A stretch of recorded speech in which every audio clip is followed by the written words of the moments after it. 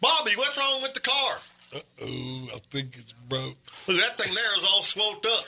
We got a pair of pliers and a screwdriver. We can find out. I think we should just start poking stuff. All right. Don't do that, folks. Tune into the Grease Gurus. Don't go to the emergency room. Go to the Grease Gurus and learn why your car might have stopped on the side of the road and what not to touch. On Saturday mornings from 10 a.m. on the Tan Talk Radio Network. Ouch, that hurt.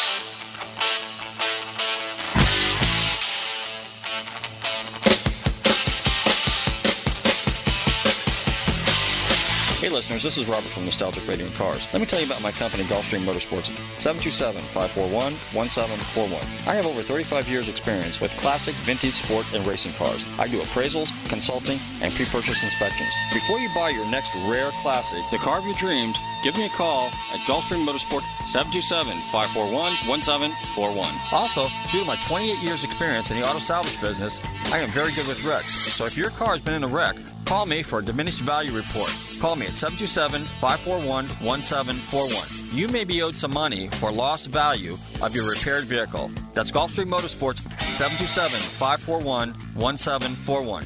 And be sure to tune into Nostalgic Radio and Cars, Wednesdays, 7 to 8 p.m. on the Tan Talk Radio Network, AM 1340. Chevrolet introduces 1969.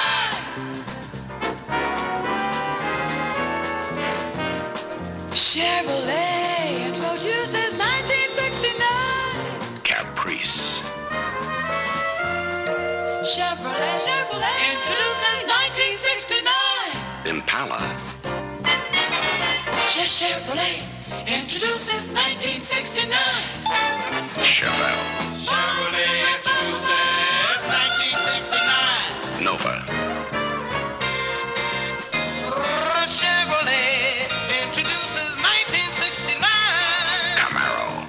Chevrolet introduces 1969. Corvette. Putting you first. But competition has nothing to match this car. Chevrolet's incomparable Corvette. There's nothing like it on the road.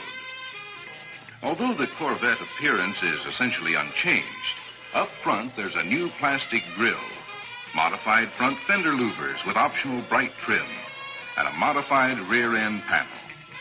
All Corvettes feature new press flap door handles that eliminates the door push button, and headlamp washers are now standard equipment for all Corvettes, and all other Chevrolet lines equipped with the retractable headlamp option. The washers operate anytime the windshield wash button is depressed and held, as this diverts windshield washer fluid to the headlamp nozzles. Corvette windshield washers are also new, as the spray nozzles are now mounted in the wiper arms near the center of the blade. Water is sprayed onto the glass twice during each downstroke, so the washing action is more effective, particularly at higher speeds. A new Delcatron with an integral voltage regulator is another Corvette feature. Keeps us first. Chevrolet.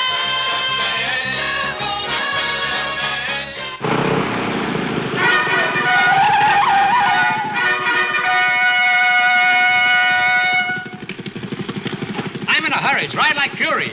If you run out of gas, get Ethel. If Ethel runs out, get Mabel. Now step on her. Hi, this is John Force, and you're listening to Nostalgic Radio and Cars. You do it better than me. You do it. I don't know. Actually, that's almost a good promo right there, just in itself. I'm John Force, and you're listening to Nostalgic Radio and Cars.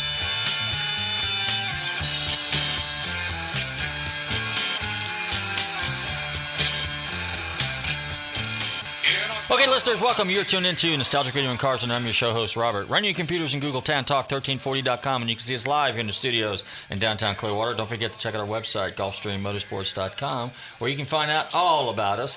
And if you've missed any of our 410 shows, be sure and check out our archive page, Nostalgic Radio and Cars, where all the shows are available for you to listen to on a podcast. Now, we have a great guest for you this afternoon. As you guys know, when you tune into our show on a weekly basis, we've got an amazing cross-section of people, from well-known celebrities, car guys, musicians, to some really serious car fanatics that are right here in our backyard. So, Without further ado, I'd like to welcome a good friend of mine, a longtime friend of mine, and a guy I used to work with way back when in the golden days of street racing here in Clearwater. I'm delighted to welcome to the show this afternoon my good friend Larry Van Gelder. And Larry used to be the former CEO, back when it was still around, of Automotive Engineering. That was the speed shop here locally, here in Clearwater, Florida. So, Larry, welcome to the show. How you doing? Real good. Thanks for having me on the show today. I'm glad to have you on the show. And in fact, we kind of highlighted the beginning here because I know you had this amazing one-owner 1969 Corvette. Actually, it's your second Corvette, right? Because you had a 67 before that? Yeah, 66, yeah. I had one that was stolen and one that was totaled. So back in late 68, I said to my wife, before I do something silly like buy a house, let's go buy a new vet. And she was cool with that. So there it is. You got the perfect wife. She's a car gal. Absolutely, she is. Okay. Well, now you're from Chicago originally, and then I was reading in your bio there. There was an interesting story about back in the day. You were kind of like kind of unsure of things, but you kind of like cars. But your dad apparently had what, a '63 409 car? Yeah, actually, he bought that car after we kind of connected together. Okay. Prior to that, we hadn't had much of a relationship. Uh-huh. And one day we decided to go kart racing with rental carts. And he said, "What else would you like to do?" And I said, "Well, I hear there's a drag strip out there, US 30." And he said, "Let's go out and see what that's about." And we started racing a little six-cylinder they had at the time. And it kind of grew to the point where we knew we couldn't make that thing go fast. So he says one day, he just comes in and says, "I think we're going to go to a Chevy dealer and buy a new 409. You want to go with me?" I'm like, "Yeah, absolutely." Oh, wow. Let me guess. Did you go to Nicky Chevrolet? No, we didn't. Actually, there was a little local Chevy dealer. Okay. Well, now, coming from Chicago, Nicky, I have to play on that because when I was a kid, because my relatives lived in Chicago. Right. And so Nicky was the Chevrolet dealership, right, in Chicago? Right. Now, that may have predated this a little bit because we're talking about late 1962, early 63 when this car was ordered. And surprisingly enough, back in those days, I've still got the letters from my dad back and forth with Chevrolet because they couldn't keep up with the number of 4-speeds that people were ordering. No so kidding. it delayed the delivery of the car about 7 months or so. So I've still got all these letters back and forth trying to get him the car. Now, did he buy a 409 409 or a 425 409? At that time it was a 340. Oh, a 340? Yeah, which was a hydraulic lifter. Okay. And of course, people kind of segue a little bit. People say, well, radio delete. Well, there really wasn't such a thing as radio delete. If you don't check the box that says radio, you get a plate where the radio should be. And he was filling out the papers with the dealership, and a salesman's checking these things off, and he's, no, I don't know radio. We got a 409, positive traction, 4-speed, that's all. That's it? No more options. Manual steering, manual brakes, that was it. It's a go-fast car. Yeah. Now, eventually, we decided the 340 wasn't really quite enough, so we ended up building basically a 4.25 horse and then some. That we used. It was his daily driver, and then we drag raced it on weekends. That's cool. What color was it? Saddle tan with a matching interior. Saddle tan. Now, is that like the Corvette cinnamon color, kind of like? It's kind of hard to describe. It is actually a tan color. It's kind of a golden, beigey color, but it's got a little bit more warmth, if you will, than a beige. And it was really a very pretty car. In fact, he liked it so much he went down and matched some paint and painted the house the same color. Oh, no kidding. No kidding. What color was the interior again? Saddle also. Okay. So that was kind of like a 60s thing. Yeah, that was pretty. Yeah, and he was an independent contractor, so every day, this thing, 411 gears in it, and every day he'd go out and put a cloth over the bucket seat on the passenger side and slip his ladder in there, put it on a package tray in the back, and sit on the front of the bucket and stick it in first, and we'd go to work? Contracting work, yeah. No kidding. Yeah. So then now you went to school at SIU, which is... Right, Southern Illinois University. Okay, and you majored in automotive technology? That's correct. Now, I'm not familiar with that course. Tell us a little bit about that course, because that's kind of interesting. Yeah, I don't know that it even exists anymore. It's kind of a cross between a technical course and a regular college course. It's an associate degree is what I got. So in addition to the building engines and learning about the technologies, which were, of course, quite a bit different at that time, then I still had the things that I had to take as far as, English and math and chemistry and that sort of thing. So I had college credits. Like I said, it was kind of a hybrid between a technical school and a college. Interesting. The first 2 years of college. Okay, and then so with that degree, then where did you go after that? From there, I went to a company, Shell Oil Company. Okay. Research had a big facility outside of St. Louis, and one of two in the world. And what they did there, they had a chemical division, they had a refinery in the back, and then they had an engine division, which is where I worked. And we had, where I started working there, they called it 12 engine facility, and had 12 dyno bays for engines only that were programmable off of a big aluminum disc that fit in a little cubby in the wall, and it had little, little trip levers that were put into this disc. And as it rotated in time, it would signal what the speed of the engine was supposed to be, and actually rev the engine up back and forth and do emission testing and all sorts of things that you wouldn't have think would have happened in 1965. But I learned a lot there because it was so forward thinking. They did a lot of work for the OEs, and we had to look at all sorts of things, wet and dry bulb humidity, control temperatures, everything, to make these tests absolutely correct to what the OEs wanted. And if you missed a beat, you had to go back and do it over again. And these things would run some of those things would run for months at a time. Now, was this, you're testing fuels? Is that what it was? Or what are you testing, basically? I mean, there was a variety of things. Some of it was fuel. We had a single-cylinder adjustable compression ratio engine. Adjustable compression ratio? That's right. And really? Yeah. You'd adjust the compression ratio, and what they do is to get an octane rating, it was all by ear. Essentially would put in, for lack of a better word, a 0 octane and a 100 octane fuels, and you change the combination. And at the point where you start to get audible knock, then that's where they'd say, okay, that happened at 93. So this fuel is a 93 octane fuel that we've run through this single cylinder engine. At a given compression ratio? Yes. Okay. So by changing the compression ratio, you would change the octane requirement. Okay. So by steadily increasing compression ratio, you'd get to a point where then you'd start to get knock. And right. At that point, that was what the fuel was considered as far as the octane level. Okay, so now explain to me how the variable compression ratio, how did that happen? I mean, normally, you change head gaskets, you mill a head, you change pistons, so how were you able to do it? Actually, it was a fairly simple process. I don't remember so far back how they actually fit together, but essentially had a cylinder with an overlapping compression or cylinder head in such a way that one would fit inside the other. Oh. So that as far as you could basically just crank this thing up and down, and you would change the quench area basically above the piston.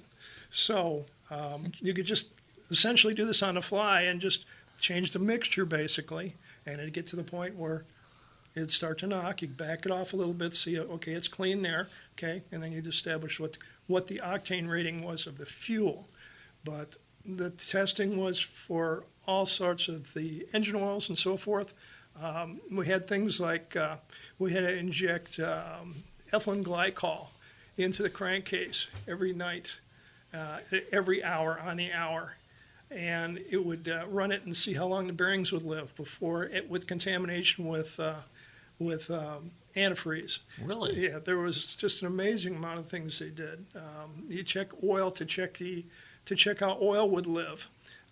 Every hour or every day on one engine we'd take and had a blotter paper with a calendar on it, and you'd take one drop off the dipstick and put it on that date and see how far how far it would spread, and then when it got to where it had more like a little kernel in there, then you'd know how long your oil would live and what the condition was, and it would go back to the chemical department, they'd analyze it.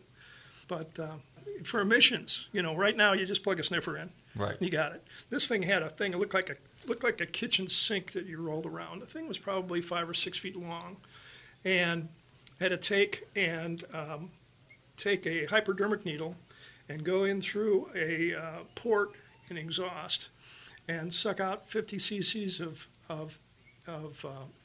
exhaust gas, inject it into a gas partitioner, and the gas partitioner then would read out and show what the contents of the exhaust was. Wow. It was rudimentary back in the day, but it's the only thing I'd ever seen. All right, so back in the day, I mean, computers are still in its infancy there, but did you actually have computers? I mean, or was this all done on a mechanical? No computers. No, in fact, The only calculator we had in the because one of the things I had to calculate was square roots. I had to do a lot of square roots to find areas beneath a curve. And there was only one calculator in the office, and it looked like an old typewriter. The thing, the old, whatever those big braces of typewriters were. Uh-huh. But nobody knew how to use it. So the only way to figure it was a slide rule. So you either did it. Slide rule. Yeah. So you did a slide rule or did it manually. There were no computers. To get deposits out of the combustion chamber, we take a cylinder head and scrape the deposits from the cylinder head and then weigh them. It was rudimentary, but we got a lot of really interesting information.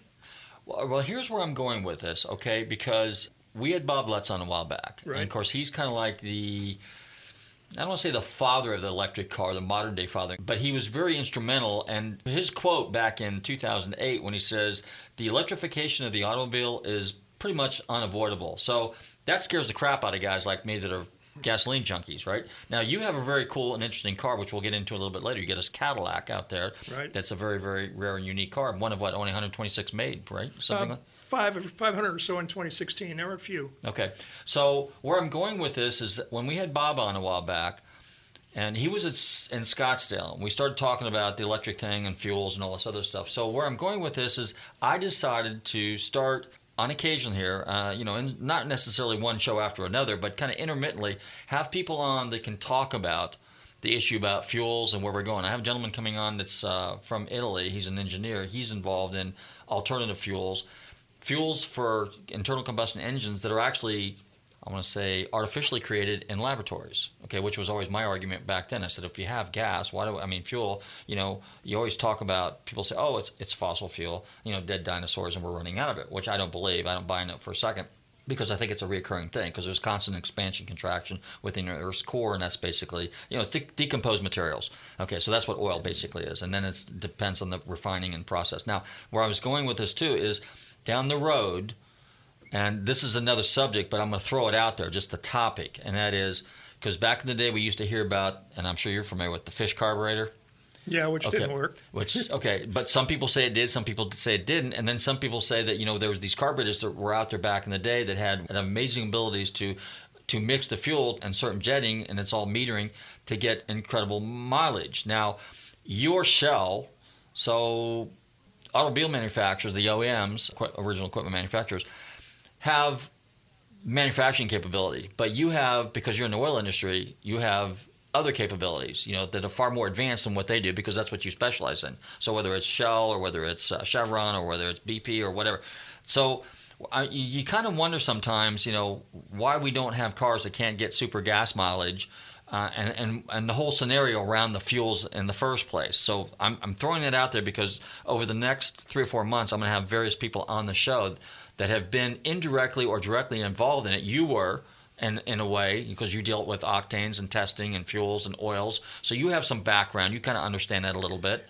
A little bit, because Right. I was mostly a mechanical guy. Okay. So the chemistry guys worked with the information we got from the engine side. Mm-hmm. So I know a bit about it, but probably just about enough to be dangerous. Okay. I've got my own opinions on it, but I don't know how much is, you can count on a scientific fact.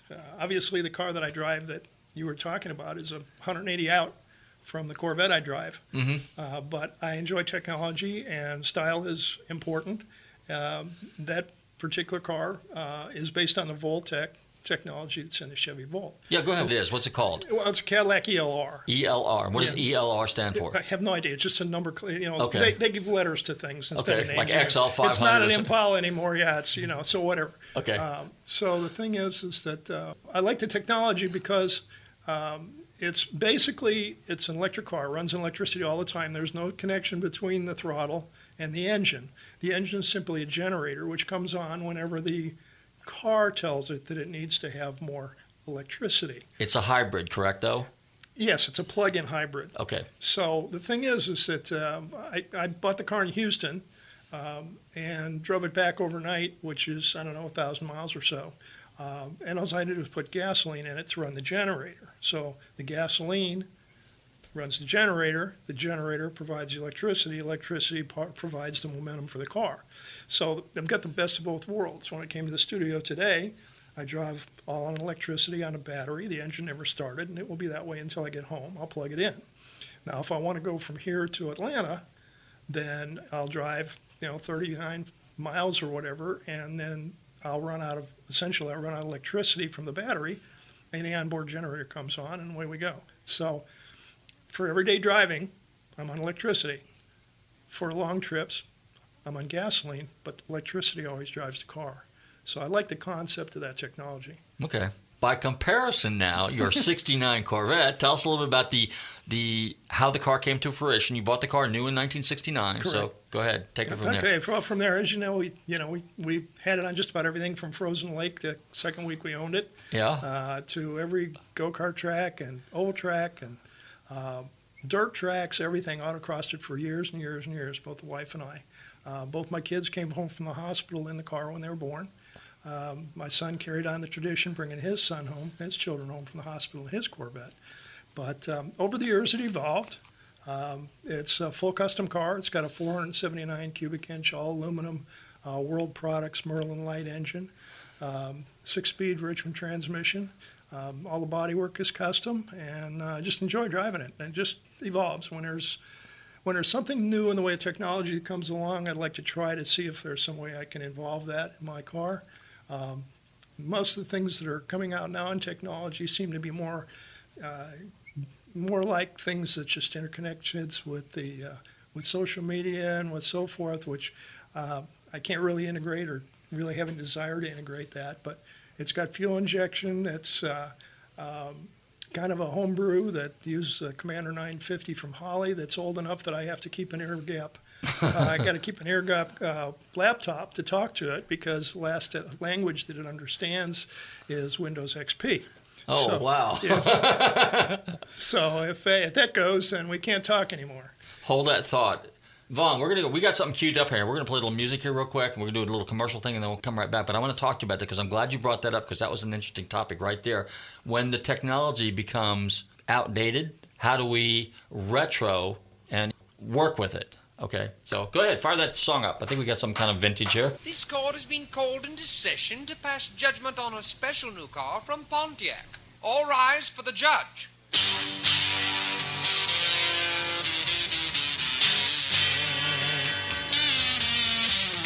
Judge, the special great one from Pontiac GTO. Reverse D-shifter, 3-speed or 4. Pontiac Ram Air, 366 horse. Mag-type wheels, 60-inch spoiler airfoil. Judge will rule. Judge, the special great one from Pontiac GTO. Pontiac Ram Air 400 cubes for action. Wide track, mag type, polyglass shoes for traction. The judge will rule. Judge, the special great one from Pontiac GTO. Woo!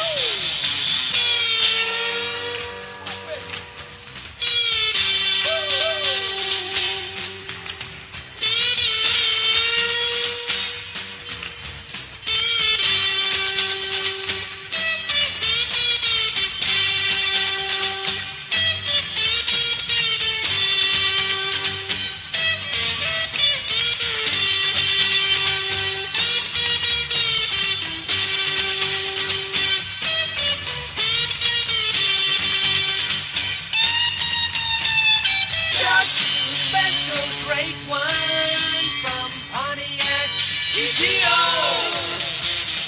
Pontiac Ram Air 400 cubes for action. Woo! Wide track, mag type, polyglass shoes for traction. Hey listeners, this is Robert from Nostalgic Radio and Cars. We all love to eat. Well, I would like to tell you about my friends at the Rib Shack Barbecue on West Bay Drive in downtown Largo. Their menu offers family-sized takeout dinners like delicious ribs, chicken, beef, and pork, or sit-down barbecue dinners, sandwiches, and even desserts. They will also cater your party. Everything is barbecued fresh using real oak for that great smoky flavor. So visit my friends Corey, Jed, and Kurt at the Rib Shack Barbecue in downtown Largo, 600 West Bay Drive, or call them for a takeout order at 727-501-9090. That's 727-501-9090. They truly have the best smoking barbecue in town. Oh, and be sure and check out their great barbecue sauce. That's the Rib Shack Barbecue in downtown Largo, 727-501-9090. I'm telling Robert from Nostalgic Radio and Cars sent you. Looking for car shows? Then look no further than FLACarshows.com. On your computer or on your mobile device, FLACarshows.com is a comprehensive list of automotive events, plus videos and news articles. Whether you're looking for car shows, cruise-ins, meetups, automotive festivals, cars and coffees, or anything else relating to an internal combustion engine, then this is a site for you. Check it out online or on your phone at FLACarshows.com.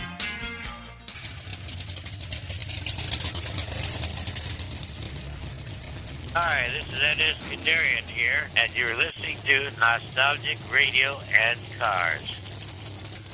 Okay, we're back, and you're tuned into Nostalgic Radio and Cars, and I'm here with my special guest and longtime friend, Larry Van Gelder. Now, let me throw in a few things here real quick. You heard the commercial about FloridaCarshows.com. If you want to know where all the car shows are that are taking place in Florida, definitely check out FLACarshows.com. And again, like I said, this week in Orlando is the National Independent Automobile Dealer Association meet, which is a 4-day event. Monday, Tuesday, Wednesday, Thursday, Friday. Or no, Monday, Tuesday, Wednesday, Thursday, right? Coming up in a month or two, Monterey Historics, Monterey Collector Car Week. SEMA is in November.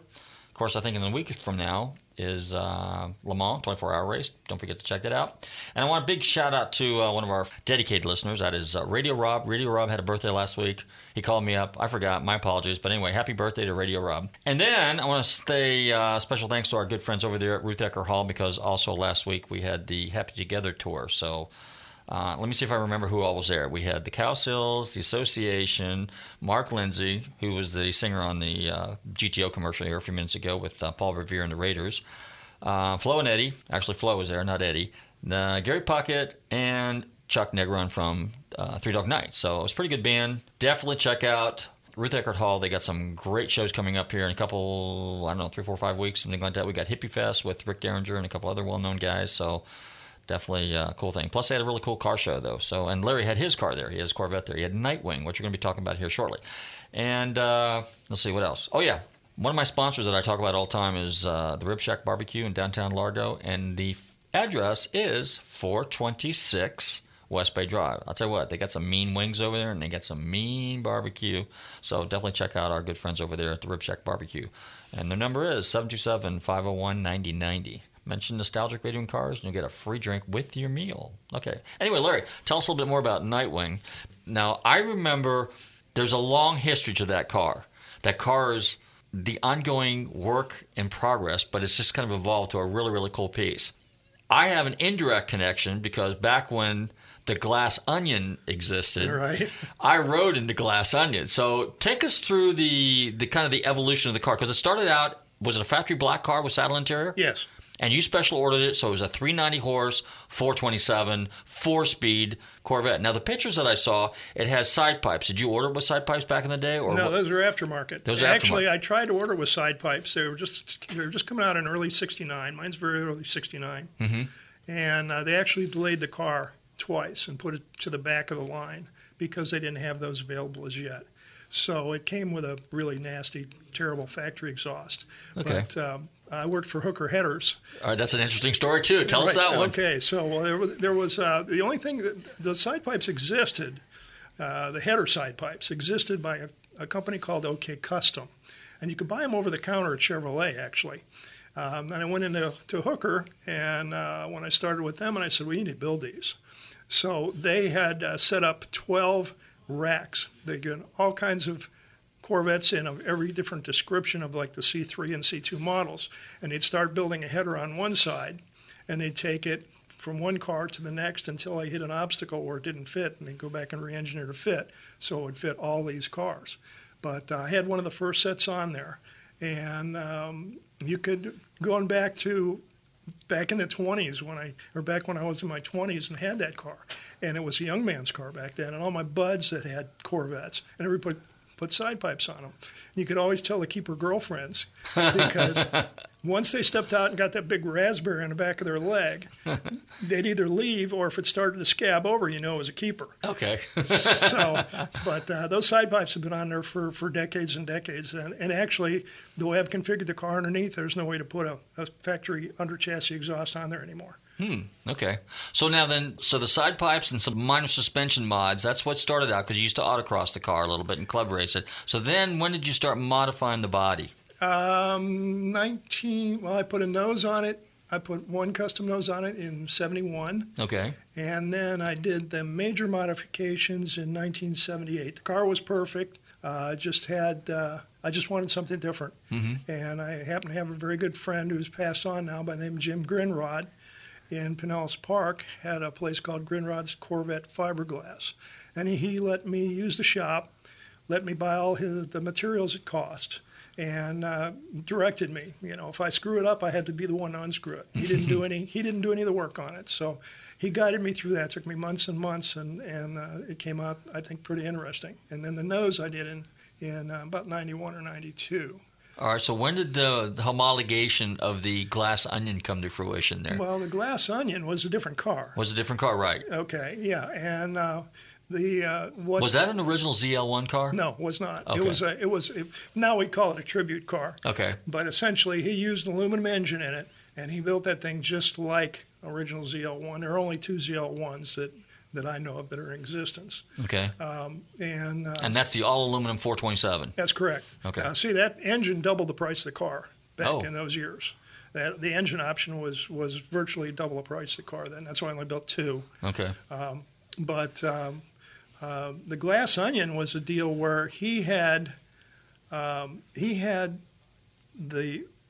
back end of what is my car on his car. Which was made by Eckler's back then? Yes. Okay. Yes.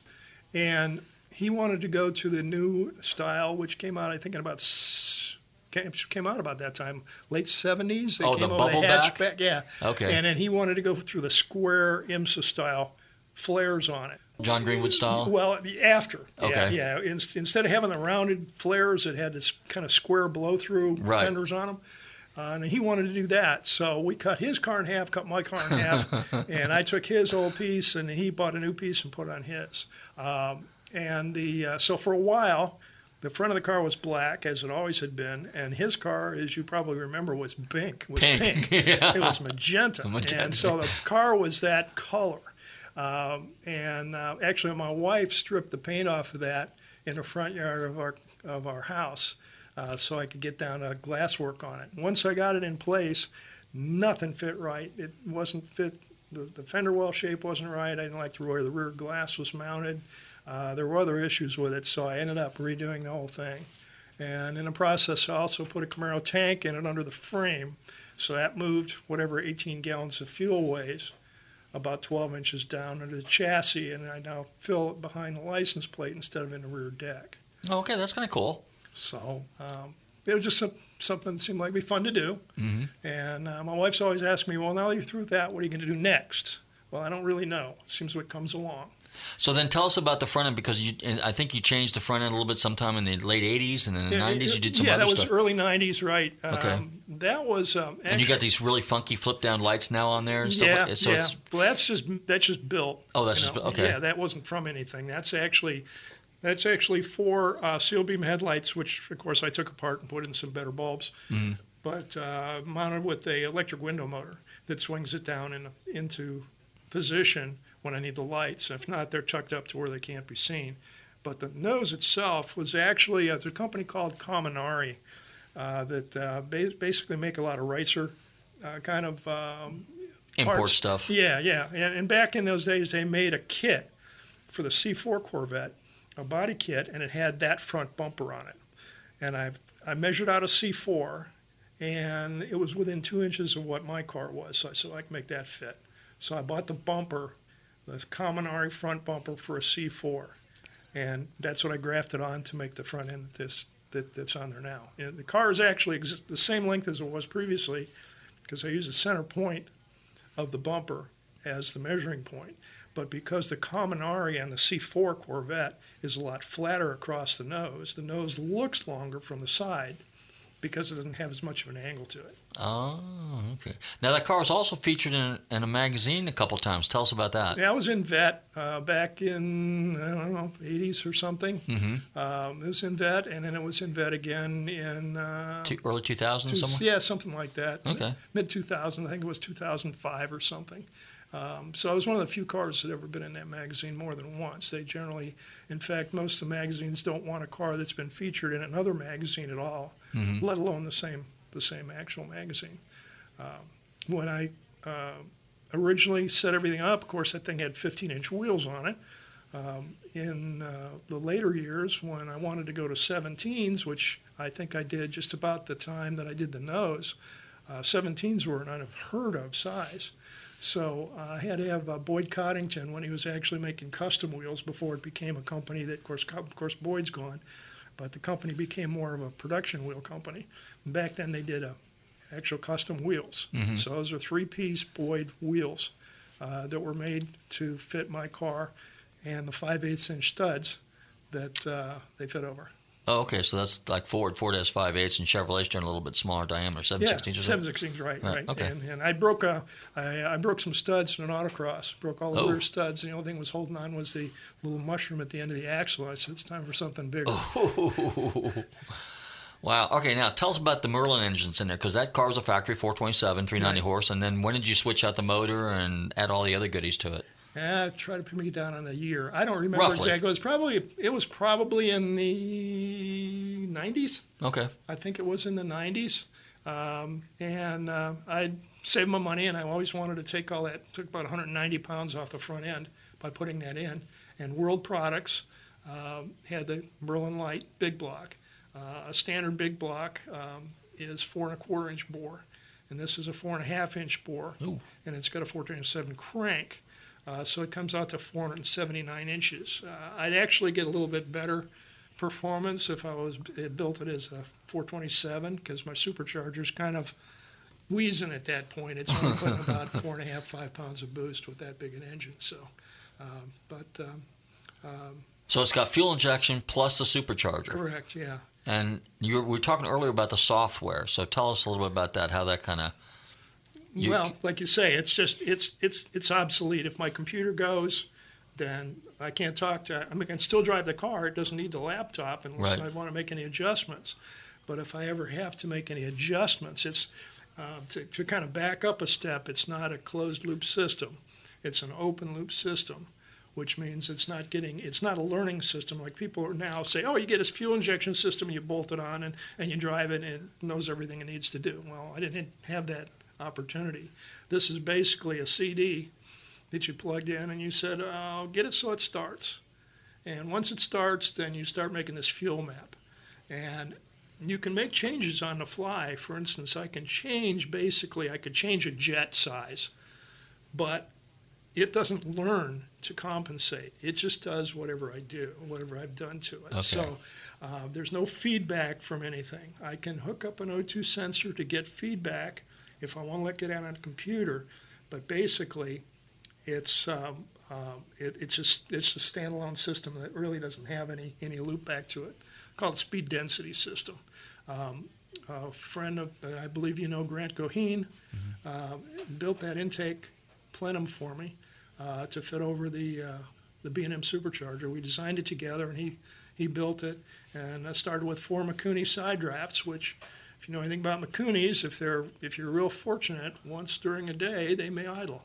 Like a Weber. Yeah, exactly. So most of the time, you're either doing a 3-pedal step on it, or it's trying to overheat by revving up to 2,000 RPM. So I converted those to throttle bodies, and just picked some pieces here and there and put some injectors in it and put in the proper sensors that needed to have, and made a fuel injection system with the Holly Commander 950 behind it.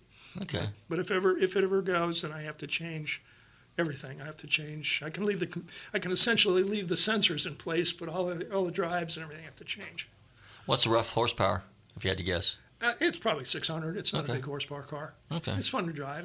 But it's not too much to. Now it came with 308s to begin with. What do you got in there now? It's still got 308s. Still got 308s, Yeah. 12 volt. Yeah, Okay. I had different rear ends in there at different times. When I went to the 6-speed, that's what I was looking for as an overdrive.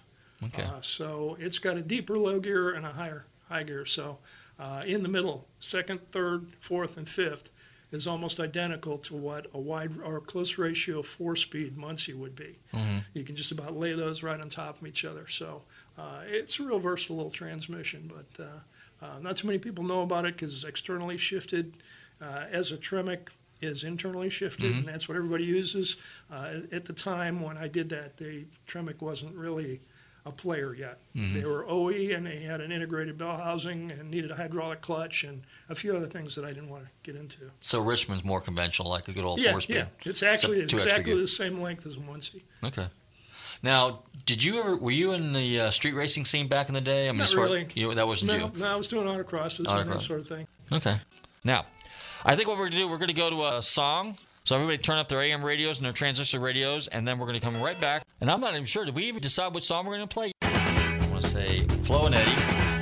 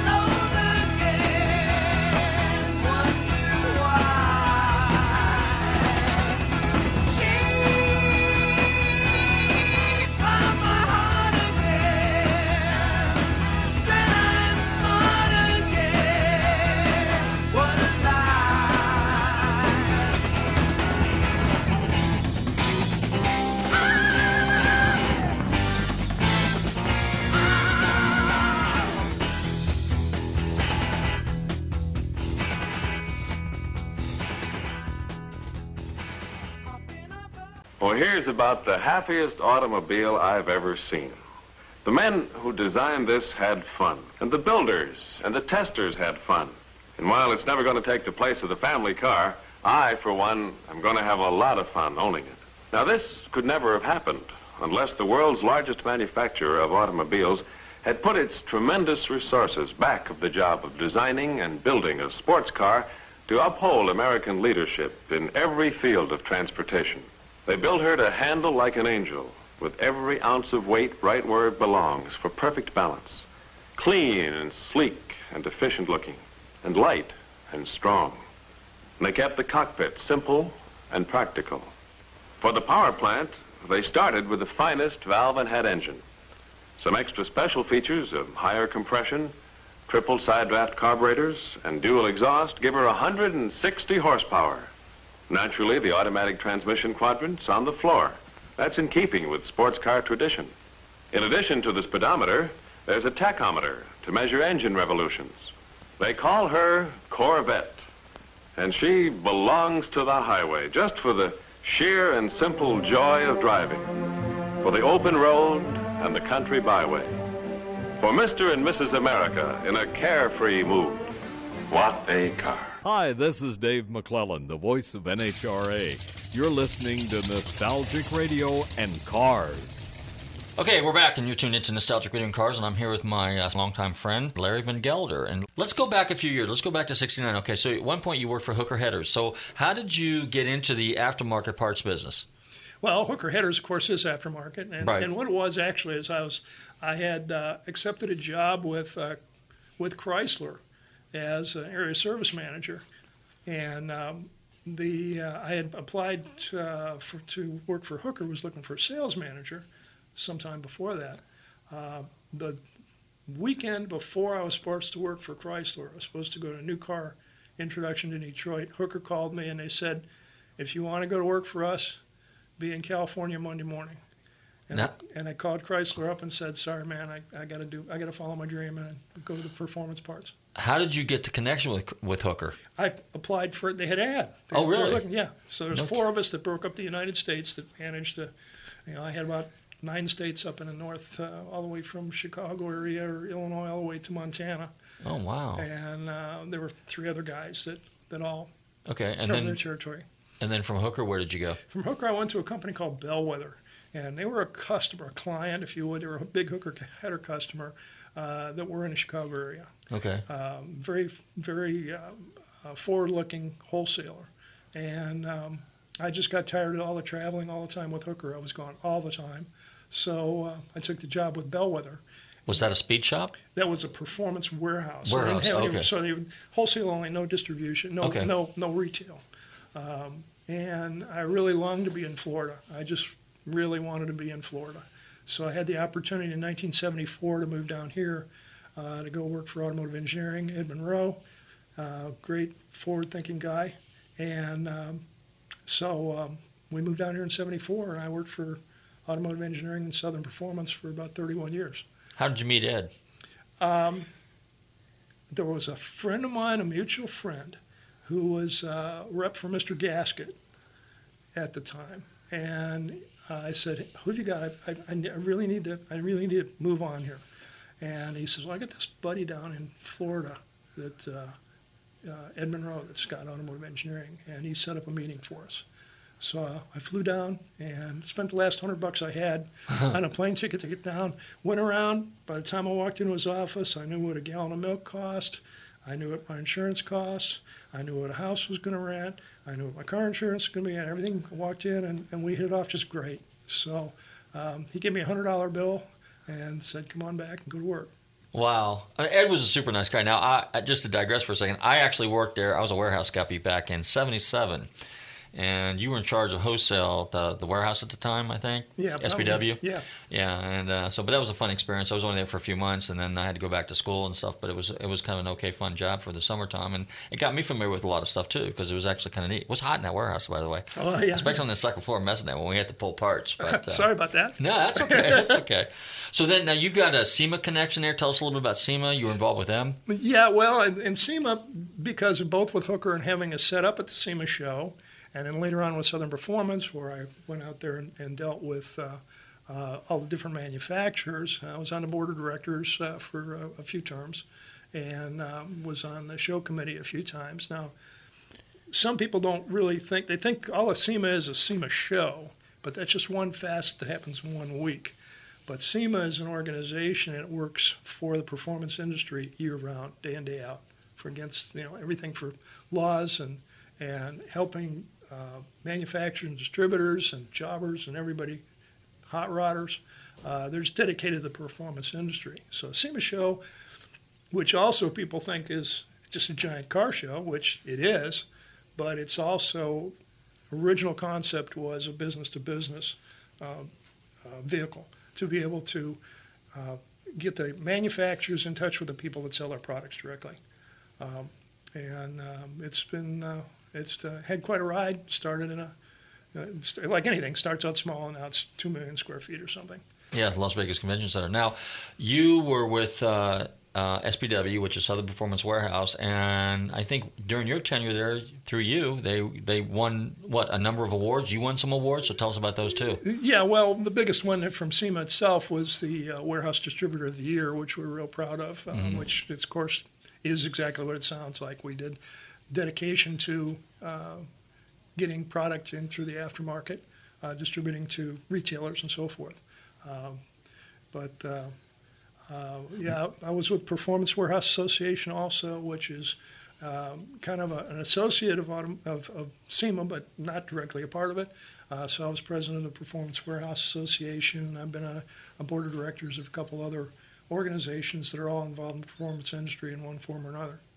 Now, the automotive engineering is no longer there. It's changed hands a few times, and I think it's called Gearhead Performance now or something. When you were involved in the industry back then,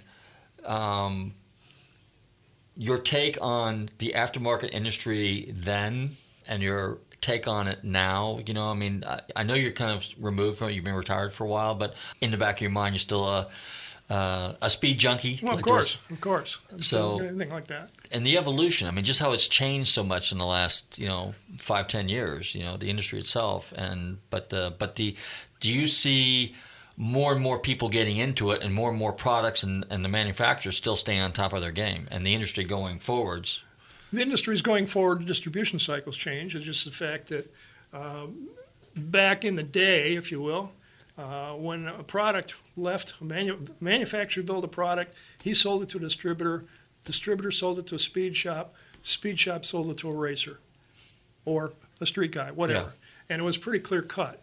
Then all those channels started to change. The invention of mail order made a huge difference. And it makes it difficult for a local speed shop to exist. It used to be a case where when I was in wholesale, we'd have a guy call up and he'd say, send me 50 sets of headers. And you'd walk into a speed shop and the guy'd have the header for you. And it evolved to where these guys couldn't afford to have that part in stock. So they'd have to wait, even if it was the next day, they'd have to order the part. You've noticed that there's been fewer and fewer actual speed shops that exist anymore. It's just too hard for them to have the money and the training for the personnel that they need. Everybody's buying direct or have another way to get direct from the manufacturer, direct from a mail order house or whatever. So just like a lot of the industry have changed, is the brick and mortar places are finding it harder and harder to do. Now me personally, I'm kind of an inverse buyer. What we used to have problems with is people would come in and they'd pick our brains because we had the knowledge at the retail counter to give somebody direction on how to build their car. And then they take that information and say, well, I can get it cheaper on mail order and I don't have to pay tax on it, and they'd order it there. So we'd end up doing all the work, not getting sales. I do it the other way personally, is I go online because it's easy to find things online, and I shop, and I see, okay, this is the product I want, and I go buy it locally. Okay, if you can find it. Well, it's funny because I was at Gearhead, Gene's still down there. Gene was there with you guys back in the day. And I think he was there when I was working there, too, along with Mike Olham. He's not there anymore, but Mike's up north. I see Mike every once in a while and some of the other gang.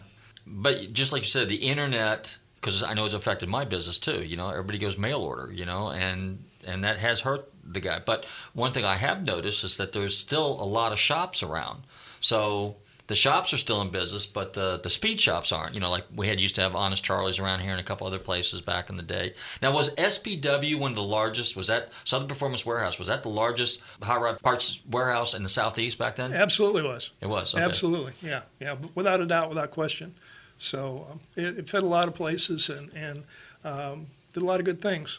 But there are a lot. To your point, yes, there are a lot of people doing installation. Mm-hmm. Not as many people selling parts directly as a speed shop, parts only.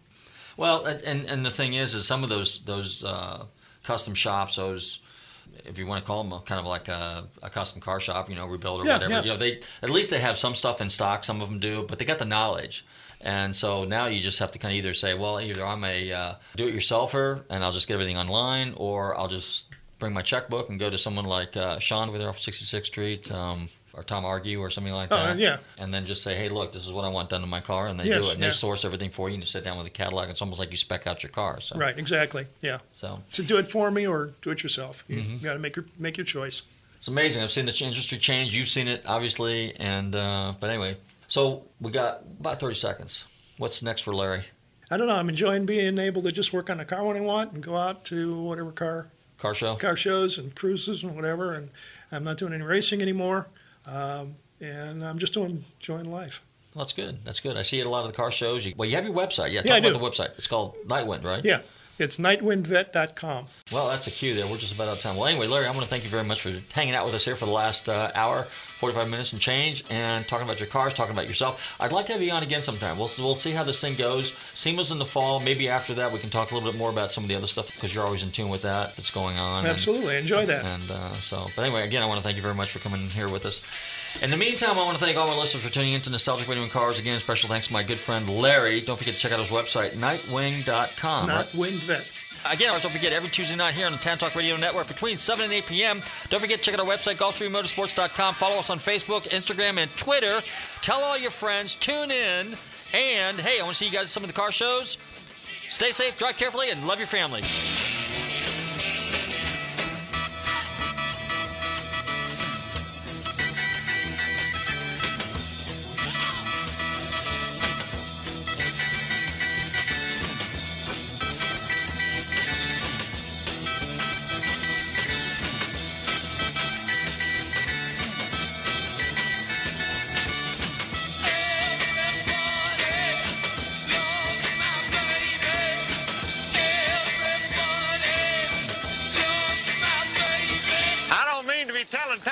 School, but there's a feller in there who'll pay you $10 if you sing into his can. Downtown Dave. I'm not here to make a record, you dumb cracker. It broadcast me out on the radio. WTAN, Clearwater. FM 106.1. WACF, Dade City, Tampa Bay. WZHR, Zephyr Hills. FM 104.3. Listen.